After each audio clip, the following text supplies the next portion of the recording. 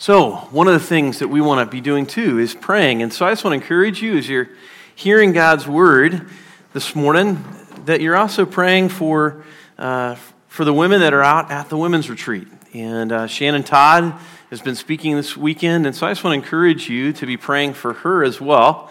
And as you're prompted to pray for me as I'm preaching this morning, I want to encourage you to also be prompted to pray for Shannon as she's teaching out at the women's retreat and as they're wrapping things up this morning. But over the past few years, there are a few phrases that have become quite popular in culture. One of those phrases is living your truth or living your best life. And they've really become quite popular. You hear people saying it on TV, you hear people saying it on radio, you hear people saying, I hear people when I'm just hanging around in different places, they'll talk about, oh, you got to live your truth. And the phrase always bugs me, and it's an interesting thing because truth is truth, right? And it's not defined by the person, it's defined by the fact that it's true. But one blog described it this way. It says, what does it mean to live my best life? It means to live up to my potential. Living up to my potential means doing the things I hope to do someday, now, instead of putting them off for some magical time in the future. Life is temporary, and I don't want to wait to feel fulfilled. It's a commitment to myself and what really matters to me. Authentic living means I am always asking myself what is working and what is not, and acting accordingly. In essence, the purpose of living your truth or living your best life is actually oneself. That's how it's just been defined. Living for yourself. I don't want to wait to feel fulfilled. It's a commitment to myself and what really matters to me. Interestingly enough, those same blogs, those same writers that are writing about this terminology, trying to give ways to live your truth and live your best life, are already saying that what they're doing isn't satisfying. And so self has already failed to satisfy.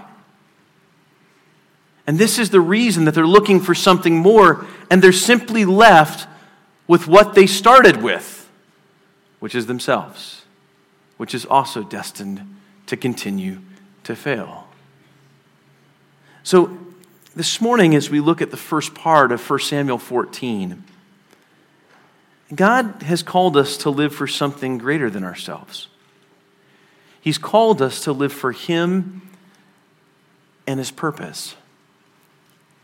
And it's in living for Him and His purpose that we'll experience the fulfillment of His will and reveal His glory to a world that desperately needs Him, not themselves. So let's go ahead and stand this morning as we look at 1 Samuel 14. We're going to be looking at the first 25 verses. Sorry, the first 23 verses. I think your notes say 25, but it should be the 23 verses. And here's what it says.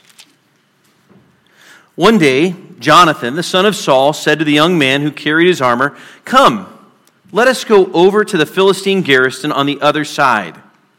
But he did not tell his father. Saul was staying in the outskirts of Gibeah in the pomegranate cave at Migron.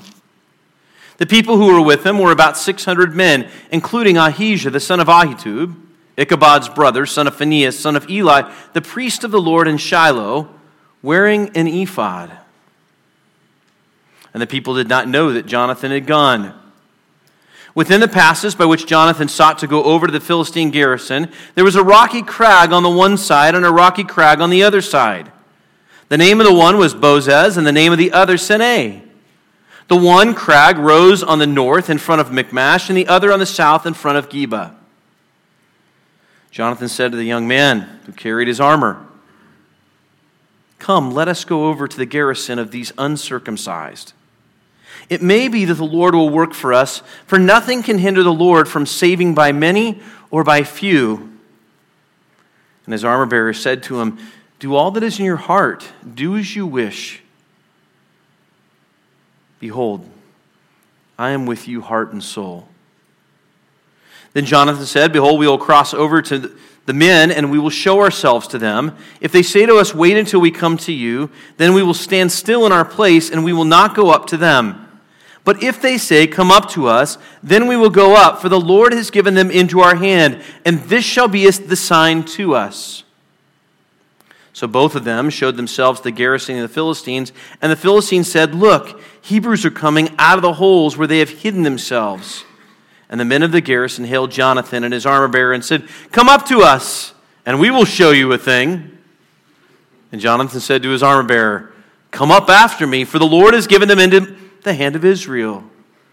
Then Jonathan climbed up on his hands and feet, and his armor-bearer after him, and they fell before Jonathan, and his armor-bearer killed them after him. And that first strike which Jonathan and his armor-bearer made killed about 20 men within, as it were, half a furrow's length in an acre of land. And there was a panic in the camp, in the field, and among all the people. The garrison and even the raiders trembled. The earth quaked, and it became a very great panic. And the watchmen of Saul and Gibeah of Benjamin looked, and behold, the multitude was dispersing here and there. And Saul said to the people who were with him, "Count and see who is gone from us." And when they had counted, behold, Jonathan and his armor-bearer were not there. So Saul said to Ahijah, "Bring the ark of God here." For the ark of God went at the time with the people of Israel. Now, while Saul was talking to the priest, the tumult in the camp of Philistines increased more and more. So Saul said to the priest, "Withdraw your hand." Then Saul and all the people who were with him rallied and went into battle. And behold, every Philistine sword was against his fellow, and there was very great confusion. Now the Hebrews who had been with the Philistines before that time, and who'd gone up with him into the camp, even they also turned to be with the Israelites who were with Saul and Jonathan. Likewise, when all the men of Israel who had hidden themselves in the hill country of Ephraim heard that the Philistines were fleeing, they too followed hard after them in battle. So the Lord saved Israel that day, and the battle passed beyond Bethaven. Lord, we thank you for your word.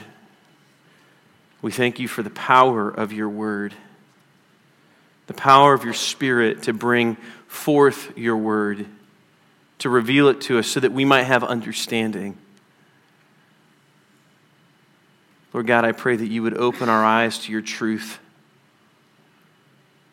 That God, that we would hear your word to us today. Father, may it not come through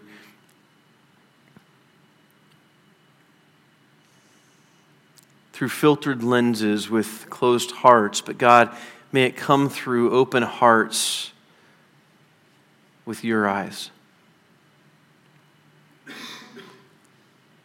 Lord God, I pray that you would move me out of the way and that you would bring your word in power.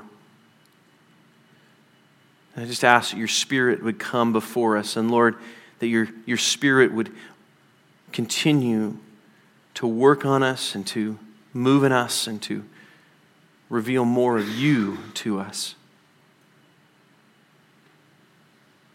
Father, as we look at your word today, we think of the women as well. We pray that you would empower the word that's being taught there and empower the word that's being brought in the other churches that are proclaiming your word this morning. And may your purpose and may your mission be fulfilled.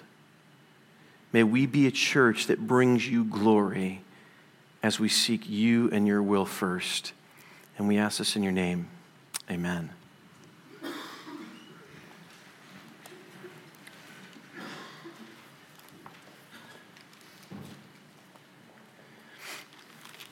Living on mission in the confidence of God enables the fulfillment of his purpose through us, bringing glory to him in the supernatural work of his salvation. Living on mission in the confidence of God enables the fulfillment of his purpose through us, bringing glory to him in the supernatural work of his salvation. God's mission fulfilled, bringing glory. That's the essence of his mission. That his mission is designed to bring him glory. It's not about us, it's about him. And so in verse 1, Jonathan, it says, one day Jonathan, the son of Saul, said to the young man who was carrying his armor, "Come, let us go over to the Philistine garrison on the other side."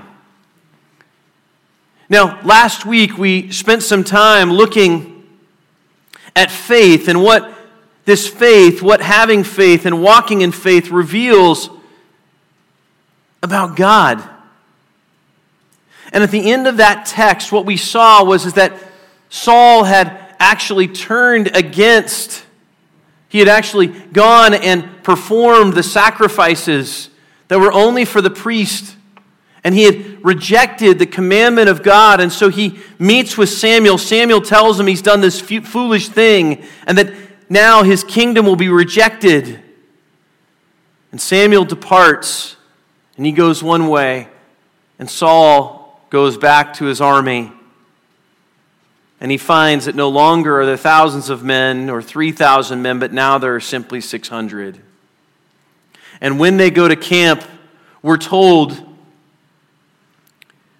that as they went there in Gibeah, it says, "And the raiders came out of the camp of the Philistines in 3 companies. One company turned toward Ophrah and the land of Shual. Another company turned towards Beth-horon. And another company turned toward the border that looked down on the valley of Zeboim toward the wilderness."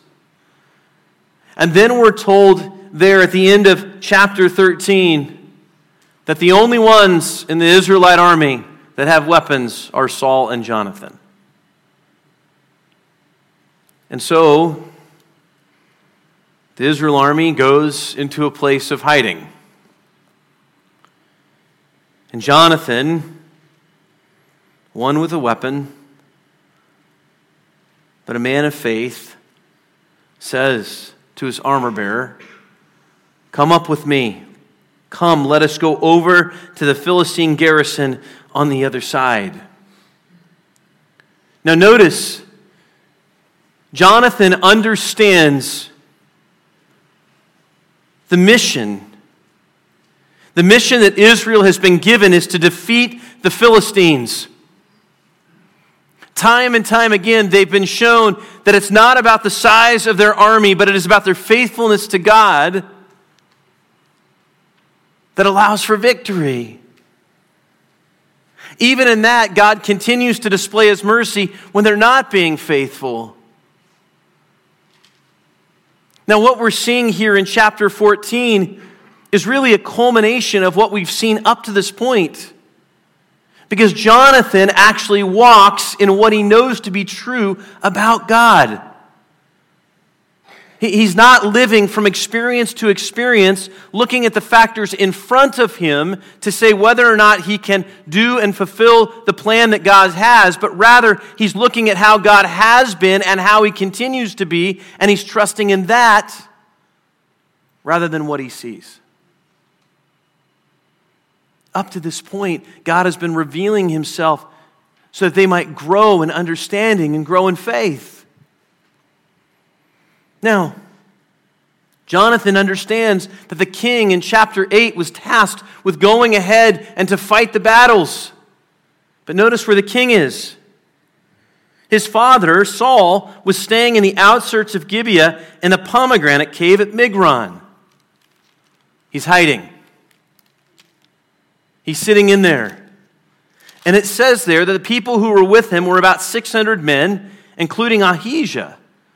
Now Ahijah, the son of Ahitub, Ichabod's brother, the son of Phinehas, son of Eli, the priest of the Lord in Shiloh, wearing an ephod. This seems like a random, kind of out of the place piece of the scripture. But here's what's going on. Samuel has left Saul because Saul has disobeyed God. The priest that was to go before him, that was to provide divine direction, is no longer with him. So here's what he does. He goes and he grabs another priest. And he takes Ahijah and he brings him into the cave with him. And what it's important to know about Ahijah is Ahijah is out of a lineage line of priests who have been rejected by God because of their lack of faithfulness and wickedness. In fact, if you remember Ichabod, who is his brother, Ichabod's name literally means the glory has departed. Phinehas, the corrupt son of Eli. This is who Ahijah is the son of.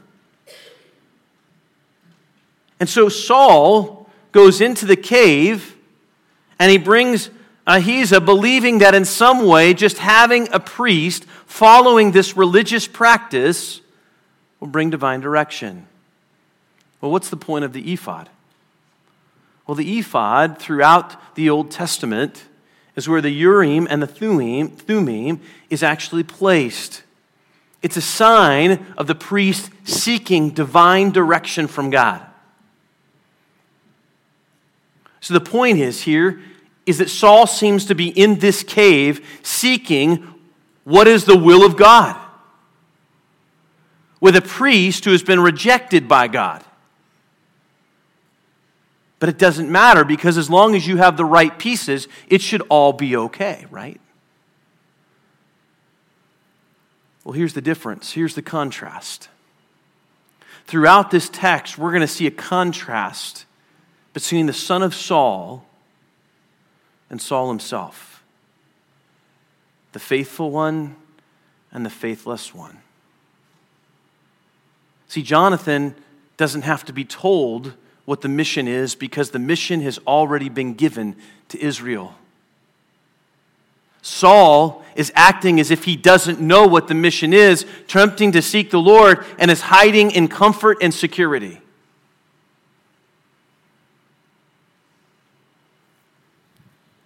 Now here's another piece of the story that's really interesting. It says that within the passes by which Jonathan sought to go over to the Philistine garrison, there was a rocky crag on the one side and a rocky crag on the other side. The name of the one was Bozez, and the name of the other Seneh. The one crag rose on the north in front of Michmash, and the other on the south in front of Geba. So Bozez means slippery, and Seneh means thorny. So here's what they're saying. Jonathan decides to take on a task that just getting to the mission is one that he's in danger. That nobody really is able to go through this pass, and yet Jonathan and his armor bearer are going to go through the slippery crag and the thorny crag. They've completely set their own security and comfort aside.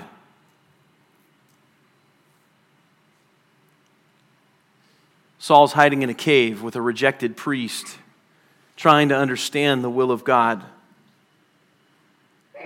And yet the will of God has already been told to them.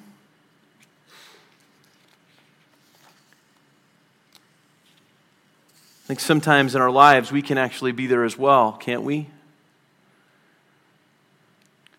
On the one hand, we say we want the will of God, and yet on the other hand, we kind of sit idly in the comfort and security of our own place, our own home, our surroundings. But the truth is that Jesus has given a mission to his church as well. In Matthew 28:18 through 20, it says, "And Jesus came and said to them, All authority in heaven and on earth has been given to me. Go therefore and make disciples of all nations, baptizing them in the name of the Father and of the Son and of the Holy Spirit, teaching them to observe all that I have commanded you. And behold, I am with you always to the end of the age." In the same way, Christ has given a purpose to his church. There's times when we seek the will of God to know if God is moving us from one job to the next or one location to the next.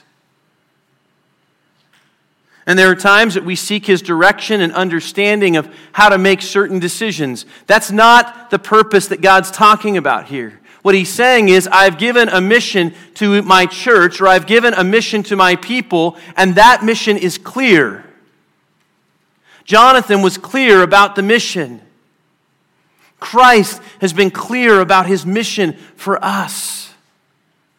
that his desire is that we might live on mission. Luke 4, verse 43, and I just want to encourage you to note this passage down, because this is what he says in Luke 4, verse 43. It's a simple word, but it confirms this. This is Jesus talking. He said, I must preach the good news, the kingdom of God, to the other towns as well, for I was sent for this purpose. Jesus, who is the basis of the gospel, who goes to death for our sin, and God raises him from the dead on the third day, defeating the power of sin and granting victory and life in him, also is proclaiming the good news. 1 Peter 2:15 tells us something. It also tells us about God's will for us. It says this. It says, for this is the will of God, that by doing good you should put to silence the ignorance of foolish people.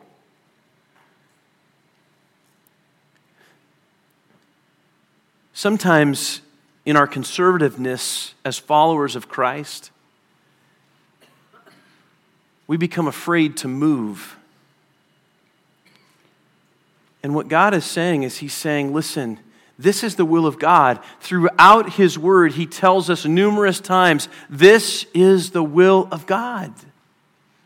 We can know what the will of God is. And so even when we go take another job or we move someplace else, the will of God has not changed. The purpose of God, his mission, has not changed.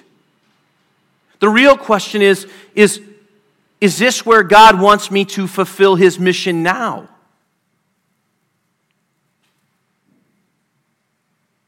I think too often we look at our circumstances and we think about what's going to bring us the most security and the most comfort and the most safety. And then we figure out afterwards if God's going to have us on mission in this place. But Jonathan starts by saying, I know the mission. You've put me here. Let me start living on mission now. At the heart of his decision-making, at the heart of his life is first moving and understanding the mission and being willing to say, I'm going to get out of my security, I'm going to get out of my comfort, I'm going to get out of my safety, I'm going to get out of all the things that in my life seem to bring me the things that I can find within myself that are unsatisfying and insecure, and I'm going to serve God. And so what we have in this text really is a portrait of one that is living on mission. A portrait of one who is living on mission for God. And so in verse 6 through 7 it says this, Jonathan said to the young man who carried his armor, come, let us go over to the garrison of these uncircumcised. It may be that the Lord will work for us, for nothing can hinder the Lord from saving by many or by few. And his armor-bearer said to him, do all that is in your heart, do as you wish. Behold, I am with you, heart and soul.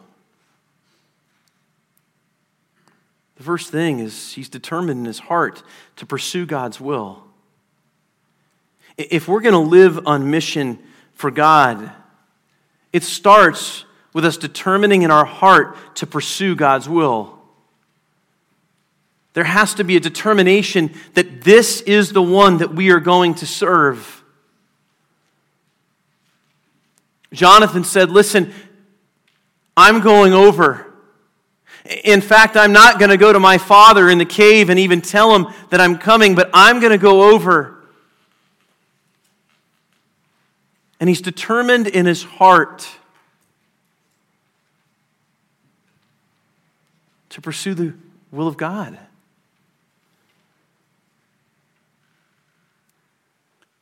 I think sometimes one of the dangers within the contemporary church is that because of the way that we teach, which is more compartmentalized at times, we tend to separate God's mission from our walk with God. And yet what God desires is that they're all one. That our heart for Christ is a heart for his mission. A heart for Christ is a heart that loves Him with all of our heart, soul, and mind. A heart for Christ is one that loves our neighbor as ourself. And loving our neighbor as ourself is giving our neighbor the very best of what we have to offer, which for the follower of Christ is Christ. And so loving our neighbor as ourselves isn't just about going next door and meeting them, and isn't just about providing a stick of butter. It's about intentionally seeking opportunities to bring the gospel in their life, to share the gospel in their life. And so we have to be determined in our heart. I've listened to Christians just over the last probably 25 years of being in ministry say, I really don't have a heart for evangelism.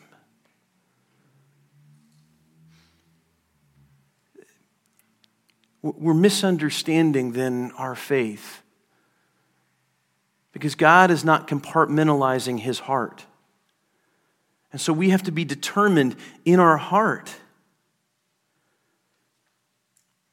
It may mean that God has to renew our heart. In my own life, that's what it meant. Was taking a heart that was disgruntled and frustrated with people, and when God renewed my heart and mind, began to give me a love for people. It's a desire for the gospel to go forward, but more than that, it's a desire to fulfill the will of God, that His will is greater than our will. The church overseas right now in China is thriving. And it's thriving because the church is not able to remain in comfort. We're blessed in the United States to worship together on a Sunday morning without persecution. But at times, that has the potential to breed apathy. And our comfort and our security can actually take precedence over the will of God. If God were to say, I want you to stay here because my work for you is here, would you stay?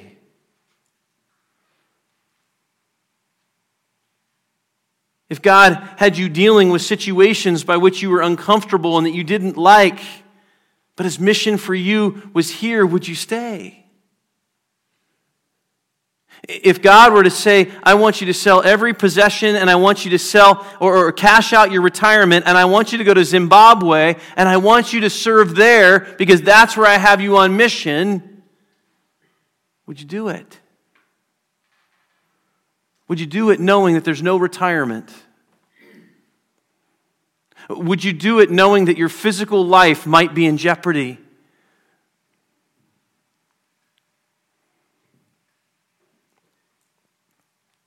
Would you do it because there's no bathrooms?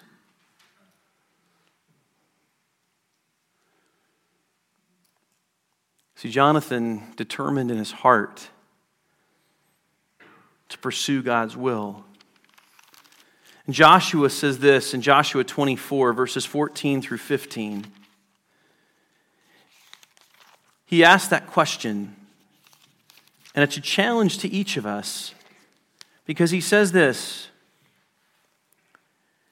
He says, now therefore fear the Lord and serve Him in sincerity. That means in your heart.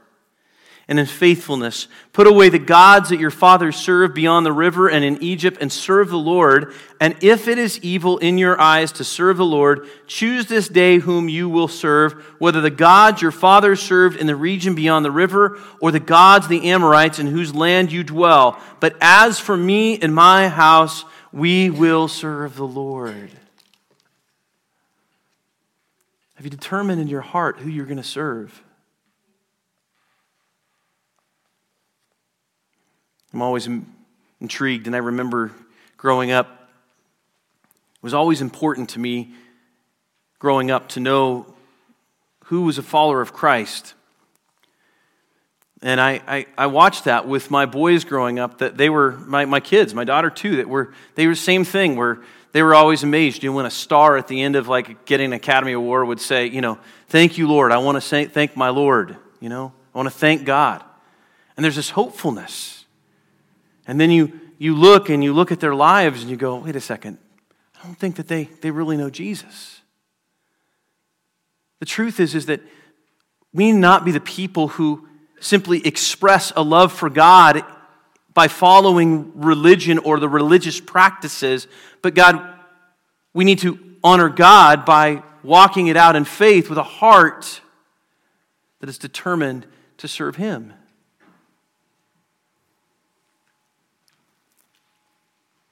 Why is he able to do this? Why is Jonathan able to move forward, determined in his heart to pursue God's will? Because it tells us that the Lord will work. He may work for us, for nothing can hinder the Lord from saving by many or by few. He acknowledges God's sovereignty. And so his confidence is in God's sovereignty, not his ability, not his security, not his safety, not his comfort. But his confidence is in the sovereignty of God to work out His will. The second aspect, then, is that we're to seek a sign of God's intentions through active faith. You see, Jonathan sought a sign of God's intentions through active faith. In verse 8 through 12, it says this, Then Jonathan said, Behold, we will cross over to the men, and we will show ourselves to them. If they say to us, Wait until we come to you, then we will stand still in our place, and we will not go up to them. But if they say, Come up to us, then we will go up, for the Lord has given them into our hand, and this shall be the sign to us. Here's what this is not saying.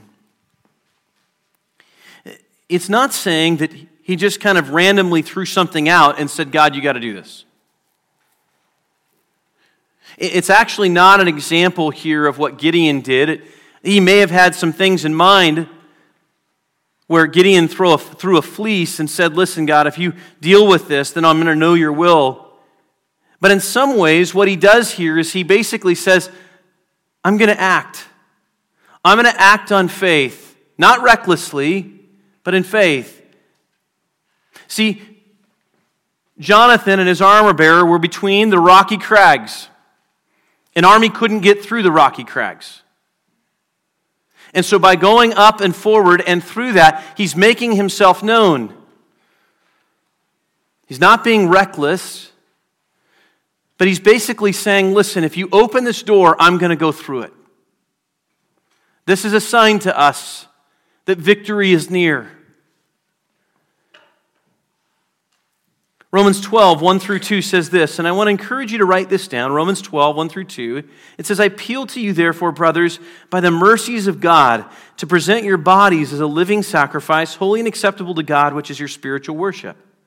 Do not be conformed to this world, but be transformed by the renewal of your mind, that by testing you may discern what is the will of God, what is good and acceptable and perfect. That by testing you will discern what is the will of God.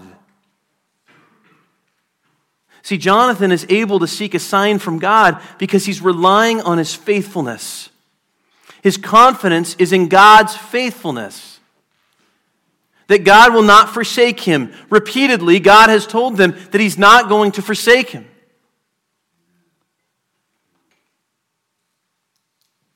And so Jonathan doesn't go up recklessly, but he does step out in faith. There is an active faith or an actionable faith. Sometimes we sit back and we wait for God's will and we're going, Lord, you're not showing us anything.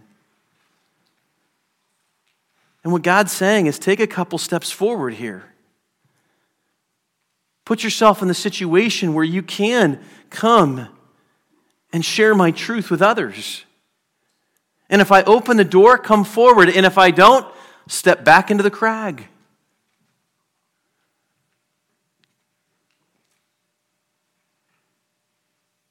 When God opens those doors, as we're seeking Him, It gives us confidence to step through because God is faithful.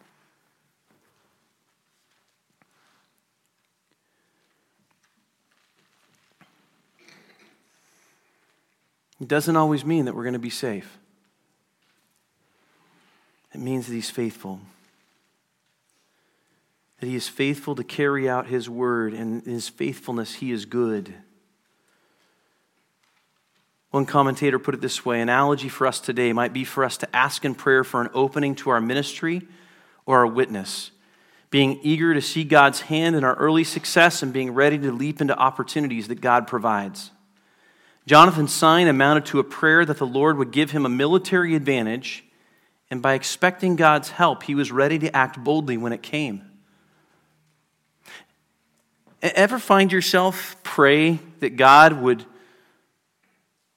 lead somebody to Christ and then be like, Lord, please don't use me? Ever been there? My own life, like, God, I want that person to know Christ, but I don't want to be the guy doing that. Right? Ever pray, and as you're finishing up your prayer in your own mind, you're going, I'm not even sure if God can do this. Like, that guy's never going to turn. The truth is that when we seek the Lord for that sign, we need to expect that He is going to answer. And we need to be ready to respond. When we're praying that God might bring salvation to a specific person, we need to be ready to respond when that person comes to us. I know in my own life the number of times I've asked for opportunities to share faith, and then when a person comes to me, as I'm out someplace or in public or at a coffee shop, I'm caught off guard by it. How many of us are caught off guard because we're not expecting God to bring that person into our presence?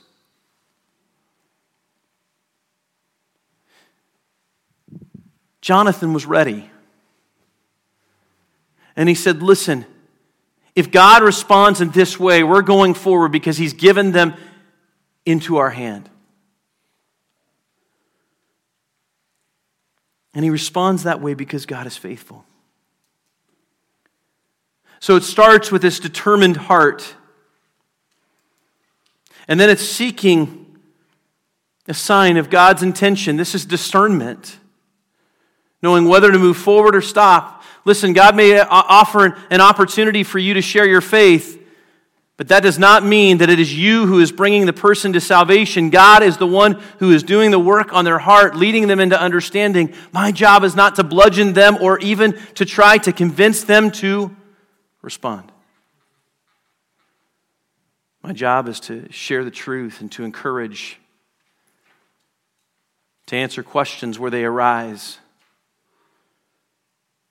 But we don't want to be the ones convincing people into faith, because that will be temporary. It's when God convinces people, and He is the only one who can convince people, because He is the only one who opens the eyes of truth. John 6:44 tells us this one thing about God, and it tells us about our salvation in this. It says, no one can come to me unless the Father who sent me draws him. No one can come to me unless the Father who sent me draws him. God is the initiator of our relationship with Him. So, we're determined in our heart. We seek a sign for God's intention, and then we see here Jonathan. He immediately responds to confirmation of God's direction. He immediately responds to confirmation of God's direction. Delayed obedience is disobedience. We saw that, if you recall, with the Israelites as they were wandering in the desert and they were told to go through the land. And when they saw the giants in the land, they said, we're not doing this.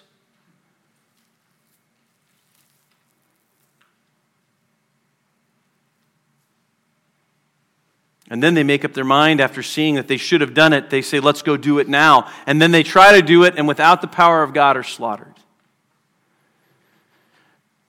And the Israelites wander in the desert for another 40 years. You see, God desires for us to respond in obedience when He confirms His direction.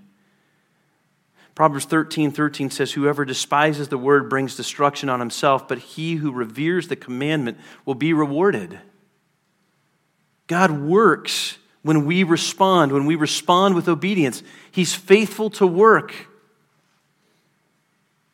Hebrews 10 tells us this. It says this specifically about our obedience. In verse 32 through 38, it says, "But recall the former days when after you were enlightened, you endured a hard struggle with sufferings, sometimes being publicly exposed to reproach and affliction, and sometimes being partners with those so treated. For you had compassion on those in prison, and you joyfully accepted the plundering of your property, since you knew that you yourselves had a better possession and an abiding one. Therefore, do not throw away your confidence, which has a great reward, for you have need of endurance, so that when you have done the will of God, you may receive what is promised. For yet a little while, and the coming one will come and will not delay, but my righteous one shall live by faith, and if he shrinks back, my soul has no pleasure in him. But we are not of those who shrink back and are destroyed, but of those who have faith and preserve their souls." Here's the thing. God is the source of victory. Their confidence is the fact that God is the source of victory.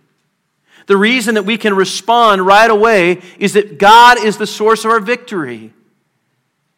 We don't have to fear because God is the source of victory. When God leads us to proclaim the good news of Jesus, when He leads us to go into all the world and make disciples of all nations, baptizing in the name of the Father, Son, and Holy Spirit, and teaching His commands and obedience to those commands, we don't have to fear because God's the one doing the work.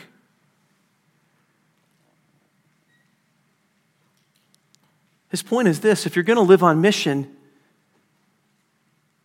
we need to realize that God is the one that's doing the work. The reason that we can walk out and live on mission for God every single day is because God is sovereign and because He's faithful and because He's the source of our victory, not ourselves. I've been amazed the number of times that I can't find the right words to say in sharing my faith with somebody, and the Lord still brings them understanding of His truth. Why? Because it's in spite of me. Because He is the one doing the work. Sometimes we just want to have the right words, and what I would say is that we need to trust that God is the one that has the right words.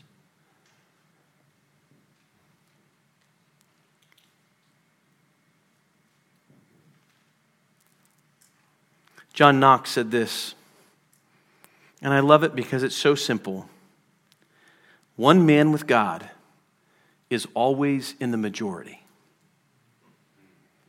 One man with God is always in the majority.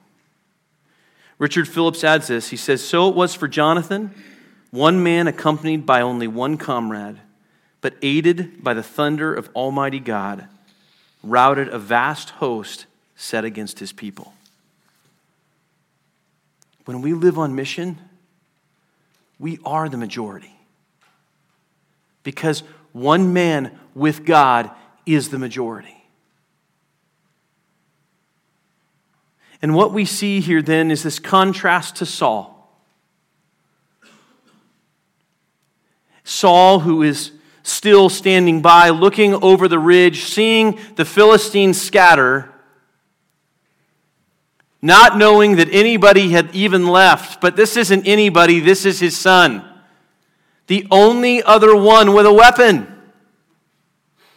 You would think that would be known.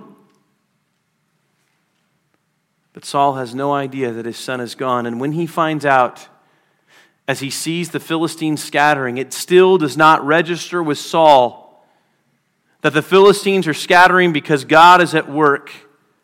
And so Saul immediately calls for the ark of God. God's already present and working. And Saul still calls for the ark. And as the battle gets worse, as the Philistines begin to scatter even more, and the army looks like it's battling on the hilltop,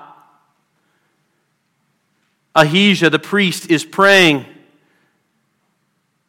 And Saul becomes panicked and says, we better do something. Stop praying. Let's go.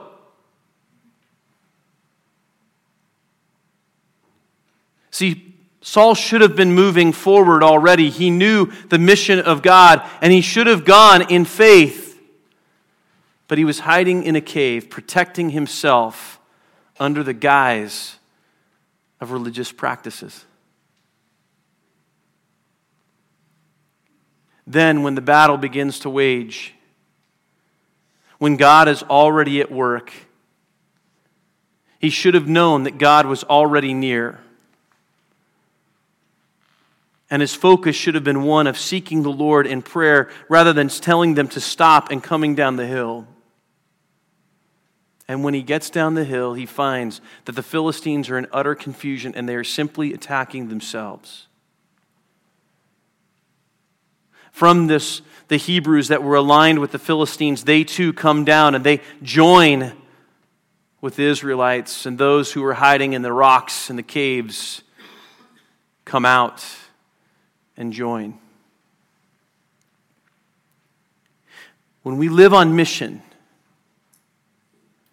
we live on mission as the body of Christ, there is unity.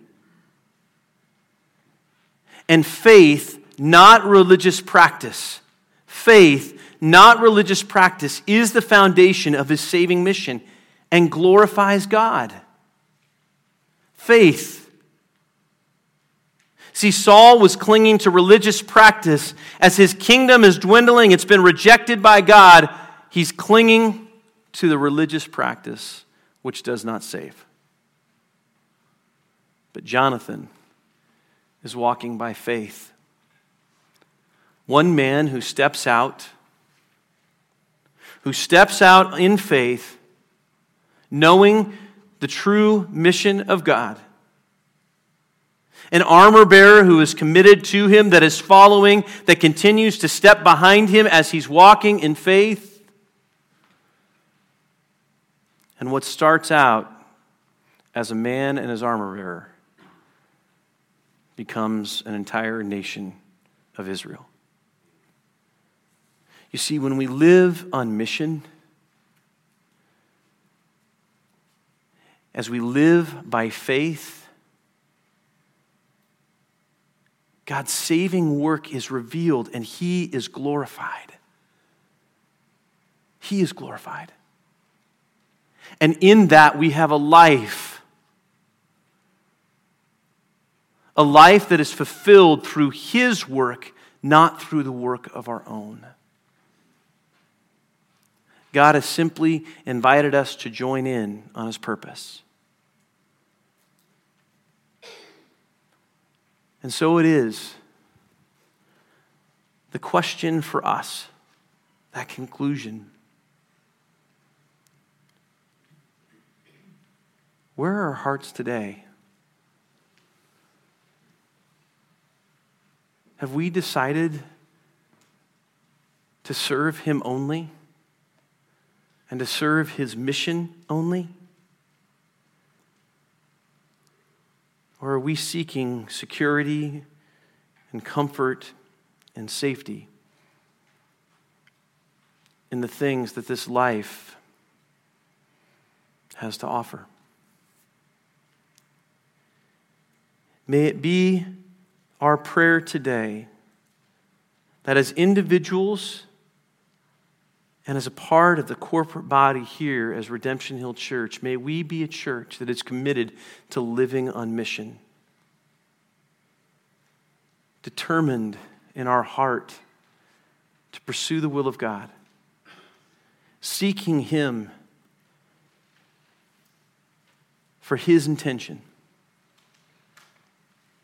and immediately obeying when he reveals his direction. May we live by faith and the confidence of who Christ is, so that he might be glorified, not us. Let's pray. Father, as we wrestle with this question in our own spirit, I pray that you would make it clear in our own life what you want to do. I pray that you would make it clear where we're at. Some days we're both feet in, some days we're halfway out, some days we're not in at all the time we're not in, all the time we're in. Or whatever it may be, may you make it clear to us. May you show us, Lord, where our hearts are really at. Encourage us, Lord, if we're walking on mission. Convict us, Lord, if there's areas that need to still be submitted to you. For those who may not know you, may you reveal the truth of you to them. And may they see their need for you right now. And may we be a church that fulfills your purpose as you work in us through faith. May you sift our hearts today. And we ask this in your name. Amen.